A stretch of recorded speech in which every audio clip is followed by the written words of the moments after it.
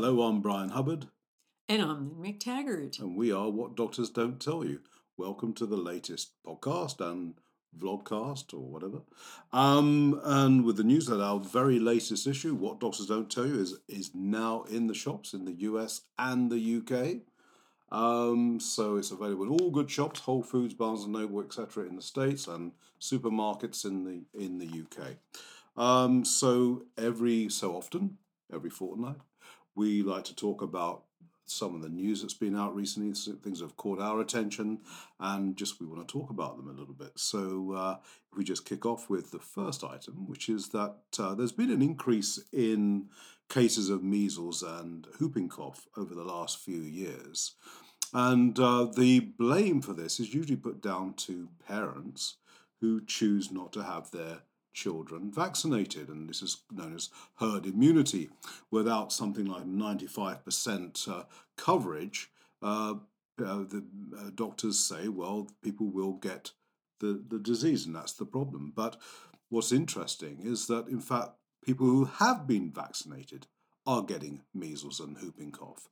So the University of Michigan decided to have a look at this and discovered that, in fact, the problem is that the vaccines themselves do not have a lifelong protection.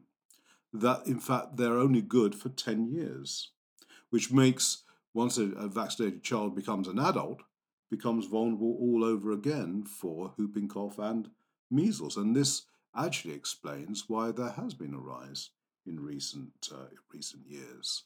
Well, that's the annoying thing about it, Brian, is they always blame it on the unvaccinated. But when you start looking at study after study, there was this famous Texas study looking at measles outbreaks and found that, virtually all of the people who had had the outbreak of measles were vaccinated.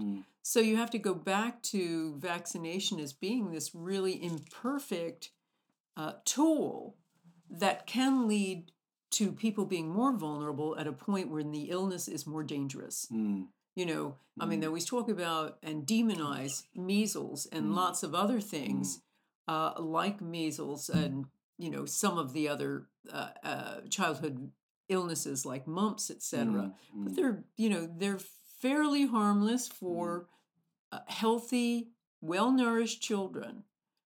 Don't die from measles. But it's a more serious illness if you get it when you're 20. The researchers have sort of tracked it back to the 1970s with the introduction of the acellular DBT jab, which was meant to be safer than the earlier version, but they describe it as being imperfect, that it doesn't provide lifelong immunity. And now, as a result of that, they're seeing, they reckon about a third of children between 10 and 14 are vulnerable to infection again, as are a whole tranche of older people who had the shot much earlier on. So it's a real worry because, as you say, Lynn, once these we seem to be far less benign diseases when we do become adults. So, and they say, well, there's only one solution, which is that people get this disease naturally as children, and that actually does give lifelong immunity. Well, the interesting thing is about this acellular vaccine for whooping cough and the diphtheria and tetanus. As you say, one of the most widely reported cases where or the vaccine with the highest incidence of side effects was undoubtedly the DPT vaccine some years ago. And it was always this whole cell vaccine with pertussis, whooping cough, that seemed to cause the problem where kids were getting this kind of, they were getting encephalitis and lots of other things, very, very high fever causing brain damage. And there were, huge incidences of this. So they thought they'd came up with a safer vaccine, but clearly it just doesn't work very well. One of our writers once characterized vaccination as being like squeezing a balloon. You squeeze one side of it, and then another part of it pops out. And I think that's what we're really seeing is this over reliance on the idea that we can just stop diseases, many of which are benign when they're just caught normally, by using vaccination. But we have to look much more carefully at this tool and what kind of side effects it's doing and whether or not it's working. That's why we always say you've got to ask three questions when you're thinking about vaccinating your child. And you have to ask this of every vaccine. How effective is it? How safe is it? And how necessary is it? Are there other incidences of this illness out? Are there, is there an outbreak? That changes that whole dynamic. And of course, for me, the biggest question is, if vaccines work so well, why do people object when parents don't want to vaccinate their kids? If it works really well, all the vaccinated kids are going to be protected, and the ones that are not vaccinated, well, the parents have decided to take their chances with the natural course of diseases if they even catch them. So that in itself, the idea that, we all have to vaccinate or it's not going to work at all, seems to me that whole herd immunity idea seems to be a spurious argument. And people may say, well, this is being very dangerous talk because vaccines protect children. But really, the answer has to be you have to stack the odds by talking about the immune system. And if the children have a strong immune system, increasingly with that, we're discovering that even that has a gut relationship. And the more we understand the way the body actually does work, the safer we will be, and that these diseases do indeed become benign. And the more we have to admit and recognize and look at, examine, be allowed to examine that these vaccines aren't benign themselves. They can cause harm. There's a big incidence of side effects with every single vaccine, and we need to know about that. We need to acknowledge it, and we need to do that kind of weighing up every time. I write about this in the latest issue with the headline, "Doctors are smart, but nature is smarter," and I think that probably is fair comment. Don't sweat the small stuff. A famous book of the 70s, or was it the 80s? I'm not going to sweat about it. When we talk about stress, and we often think about the big issues of life, such as divorce, losing your job, losing your home, all the rest of it. And we recognize that. But an interesting research just come out that says, well, yes, there are stress points, but the real niggling stress is the ones about when someone jumps the queue in front of you, or cuts you off on the motorway or highway. Someone who may be a bit rude or short with you, and you gnaw on it. You don't forget it. The next day you feel as badly and as angry about it as you did when it happened and throughout the day. And those are these flashpoints that actually are more responsible for stress-related health issues, such as heart problems, you name it, than the big crises. It's almost as if the immune system can deal with the crises far better than it can deal with the niggly little things. And they discovered this because they tracked people for something like 10 years to find out, the way they responded to life's little challenges. And the people who were niggled for a long time about those stupid little insults of life were far more likely to have a chronic health problem 10 years down the track. And it was quite interesting to see that it was, and the big crises of life didn't even seem to feature. So isn't it fascinating that it's all the things you don't think about that would matter actually do matter enormously?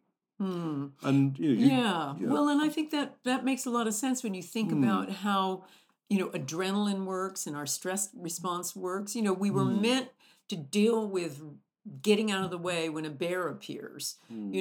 So that would be equivalent to a big crisis, the ability to handle that. What happens though is all of that stress response gets fired up with all the cortisol and all of the things that get pumped into our system when somebody cuts us off on the in a car, or somebody just jumps in front of us online. By the way, in line is being in a queue in Americanese. So all of those things get the same response going, but we don't have that kind of ability to try to let it go. So that seems to be one of the key elements here is that ability to let go, creating a, some sort of lifestyle practice, in your life that enables you to let that small stuff go. Mm. And we know also the evidence on what happens when we have a single disagreement with someone. It can cause a whole big shock to our immune system that delays things like wound healing for an entire day. So imagine if you keep gnawing on something, the effect of that. So this is a big story Mm. for, arguing in favor of meditation and other contemplative practices that just allow you to let that stuff go. Yeah, I mean, there are a number of sort of new age practices that could be used. I mean, meditation is certainly one, forgiveness is another, or in my case, short term memory loss. They all work just as well. So, Getting older, it helps. anyway, the great physicist Albert Einstein once said that compounding was one of the great wonders of the universe. He was, of course, referring to financial situations where you actually put the interest back in and that then earns interest and so forth. And it does have a dramatic effect, it's true. But it also works in terms of health because, you'd ask anyone in the street, well, what are some of the things that you should do to live a longer and healthier life? Everyone's going to agree on the same things, roughly something like, exercising a bit, eating healthily, moderate drinking, don't get overweight, and don't smoke. I mean, everyone knows this. But if you actually do all of those things together, in other words, compound effect, you add on average 14 years to your life by doing all of them at the same time. Well, within reason. So they've done a study into this, and that's an average 14 years extra. At the other extreme, it's up to 18 years added life by doing all of these things and adopt them all as part of your lifestyle. Which is particularly important it's important for all of us. But this study was done in America, where it is particularly important because America, despite spending more on healthcare by a country mile than any other country in the world, is only 31st in terms of life expectancy. Isn't that incredible? So none of them are doing hardly any of these things, let alone all of them. And, it's absolutely essential that, in fact, they do if they're going to live to even a relatively old age. Because another interesting fact is that the mortality rates the rather longevity rates in America are dropping year by year. They're living less each year. And that fall's been happening for the last 3 years, when prior to that they were actually extending life expectancy. Now it's dropping. So, I mean, it seems to me that medicine, you can throw as much medicine as you like at the problem, as America has, it doesn't make any difference to longevity. It is all about these lifestyle things, and it is about doing all of them together. This really argues against two major influences in America and lots of other places in the West now, which is big pharma and big food. As you say, as people get older, in America, they get prescribed tons of drugs that are supposed to deal with this or that problem to extend longevity, and they're obviously not working, not anywhere near as well as these simple lifestyle changes. But the other thing we have in America, and lots of other places now in the West, is a crisis of obesity. And the reason we have a crisis of obesity is purely and simply because a lot of our food, indeed most of our food, is processed. And that is down to big food. And that processing essentially means we're eating sugar all the time. That processed food gets converted down through the body, through the liver, essentially into sugar. And that is what creates overweight, metabolic syndrome, type 2 diabetes, and so forth, and the whole range of degenerative diseases. So it's really about some simple practices, the cooking from scratch, the Mediterranean diet, getting some exercise in your daily regime. Just good old walking is really great for you. And all of those things about not smoking, drinking moderately, doesn't have to, you don't have to be teetotal. Moderate drinking is good for you. All of those things just make huge sense. And they also are very cheap to put into effect. It doesn't require millions and billions in healthcare to just live a good life. And it goes back to the idea that, I think we've become so accustomed in the West to this model of the expert, that someone will fix the problem, whatever it might be. And it means that we don't have to take any responsibility. But of course, the reality is, of course, we do. You can't just rely on medicine to fix the problems all the time, even if you throw more money at the problem than any other country in the world, because actually it doesn't. It doesn't work. And we have to take responsibility. And, that's the bedrock of all healthcare systems.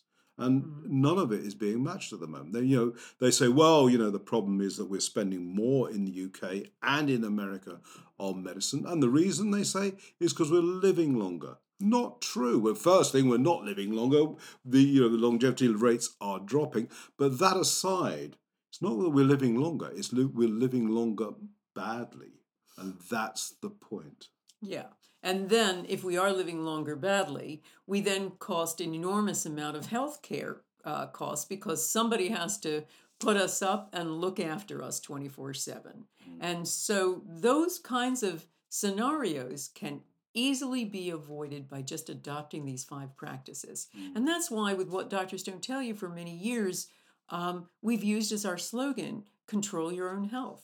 Because that's really what we're all about. We're about giving you the tools to do it yourself. Well, it's interesting. And just on a final note there, compounding these healthy lifestyle choices, according to these researchers, would see the rate of heart disease drop by 75%. And heart disease is still the number 1 killer in the West.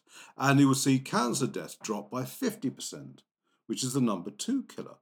And of course, if you do adopt a healthy lifestyle, you also avoid the third major cause of death, which is doctors and healthcare, which is the third major cause of death. So there you are. So it all makes sense all the way around. Absolutely.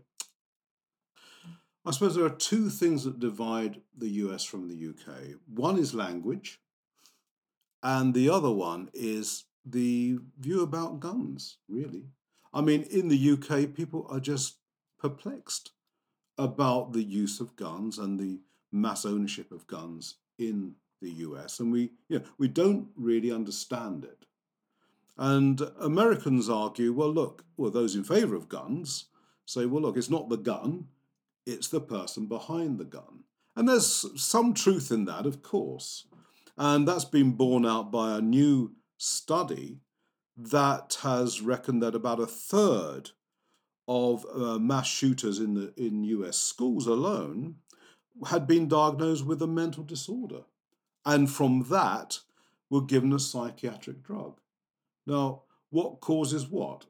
I mean, people say, well, they had the mental disorder, therefore they shot people.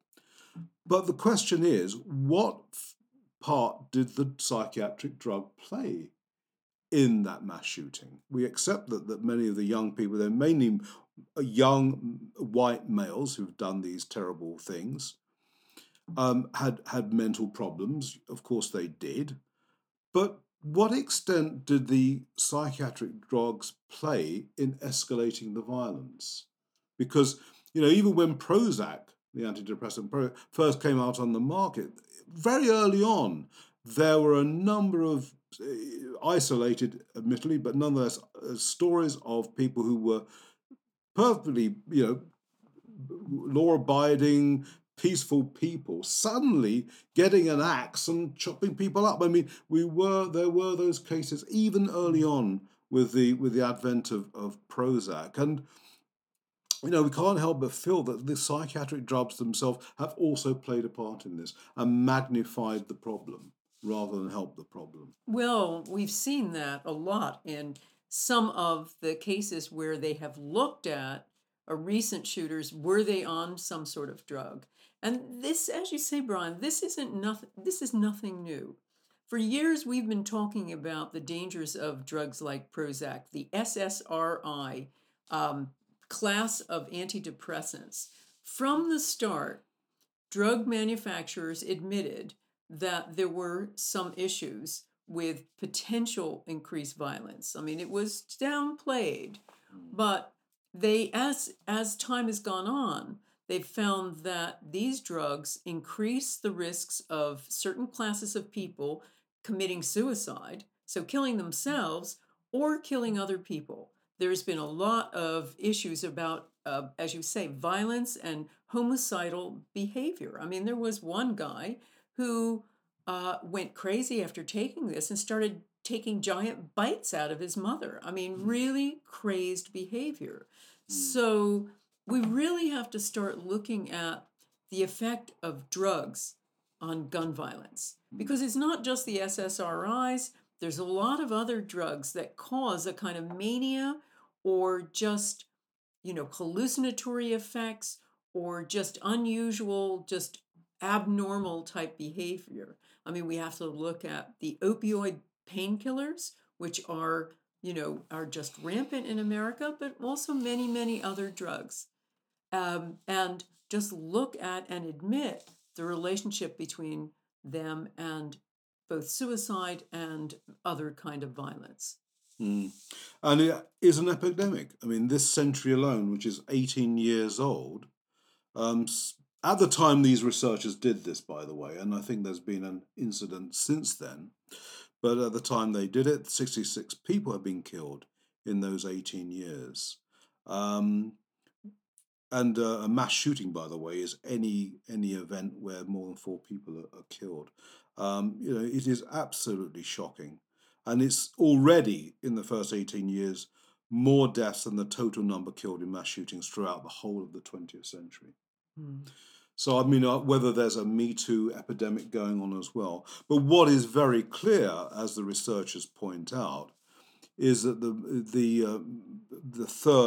least a third of these shooters had psychiatric problems and had, as they rather euphemistically said, had limited conflict resolution skills, which is certainly the case. And but really, the other question is, you've got the issue about psychiatric drugs and how the magnifying effect of the drugs. But the researchers do raise one other issue in saying, well, how come these young people with a history of mental problems, how come they were so able to get guns in the first place? That's a whole other big issue, Brian. But what we really need to do is to look at not only the psychiatric profiles, but there should be some controls on the ability of people on these drugs to get a gun, because there is a clear stated link on the drug profiles from manufacturers about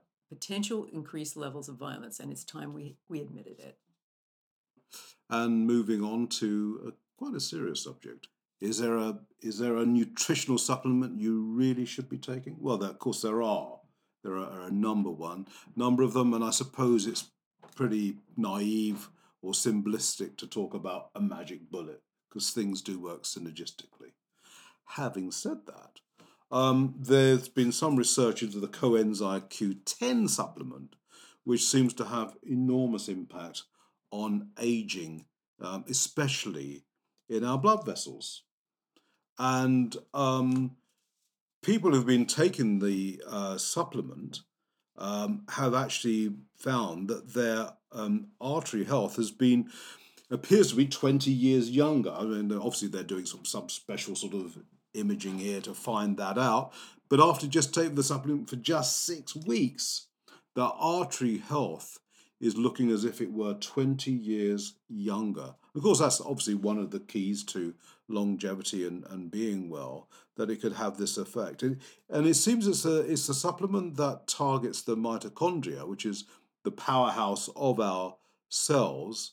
And it also changes the lining of the blood vessels and has this incredible effect, which allows them to dilate better, more as they would as a younger person, which of course then increases blood flow. So, but the extraordinary thing about this study, apart from that, the people who were taking the supplement were already aged 60 at the youngest and were up to 79 years of age. The fact was that this enormous change was seen in just 6 weeks. I mean, it's a special adapted form of it by a company called MitaQ, who are based out of New Zealand. So it's their special version of this. But I think it's an extraordinary piece of research. It's properly conducted study, and I think it's fascinating that it does have that effect. CoQ10, as it's normally known, coenzyme Q10, is a kind of miracle substance because it has effects on not only the arteries, generally of the body, which would affect everything, particularly the heart, but also the brain. I mean, I'm just looking into new evidence showing that mitochondria is really central to so many other parts of the body and health in general and longevity. But one area it has that's overlooked, where it has a huge effect, is on neurodegeneration. So, Alzheimer's, Parkinson's, all of those kinds of neurological problems that people have, even ADD, attention deficit syndrome. And what they're finding is that CoQ10 can really mitigate against that and a few other really important supplements. But CoQ10 is really central. And here's the, of course, fascinating thing. I think we've talked about this before, but it's worth mentioning again. Guess what statins do? Now, statins are probably the most popular heart drug there is to try to lower cholesterol. Guess what they do? They wipe out stores of CoQ10. So you can imagine what that does. That causes arterial damage. So that's why they now give patients taking statins CoQ10 or have it as part of the drug itself now. But the point is, you can eliminate the statins, take the CoQ10, and you're probably going to be more likely to have arterial health. But it's a really important issue, too, because if CoQ10 is wiped out and we see what's going on with statins, there is a big increase with lowered cholesterol, no CoQ10 in dementia and Alzheimer's. And of course, all of those statistics are skyrocketing. So there's probably a real association here. So CoQ10 is something close to a magic bullet and certainly should be part of anybody's supplement program over about 50. But I think there's an important caveat to add to that. The researchers said that it really puts the antioxidants back on the map because CoQ10 is an antioxidant. Because a lot of previous studies really hadn't found a lot of evidence that the antioxidants were working that well. And I think what the important point of this is that the MitaQ supplements are at the serious end. They are nutraceuticals. And I think a lot of researchers in the past have been using the bog standard stuff, which costs a couple of dollars off the shelf, and they really don't have a lot of therapeutic effect. And it is important if you're going to supplement, and you probably do need to, because the soil in which our vegetables are grown is so depleted that we need to do something. But if you are going to supplement, it is very important that you are serious about it and you spend a little bit more money and get the high quality ones. And then I think you'll start seeing an impact on your health. And the higher levels too, as you say, Brian, because, if you look at something like vitamin C or some of the other vitamins that were studied for their antioxidant value, the researchers gave them at very low levels. Now, if you try to give a patient with some sort of serious infection 500 milligrams of vitamin C, it's not going to be doing much good. you've got to start giving them 10 grams an hour to start seeing an effect during a serious infection. So it's worth really researching and investigating how much to take. And of course, in What Doctors Don't Tell You, we tell you about how much to take every month. And talking of which, that another reminder that this is our latest issue. It's now out in the stores. And I think we sort of wraps it up for another week, Lynn. I think useful health information there for the good folk. We hope so. And thank you for listening, and we'll catch up with you again soon. See you next time.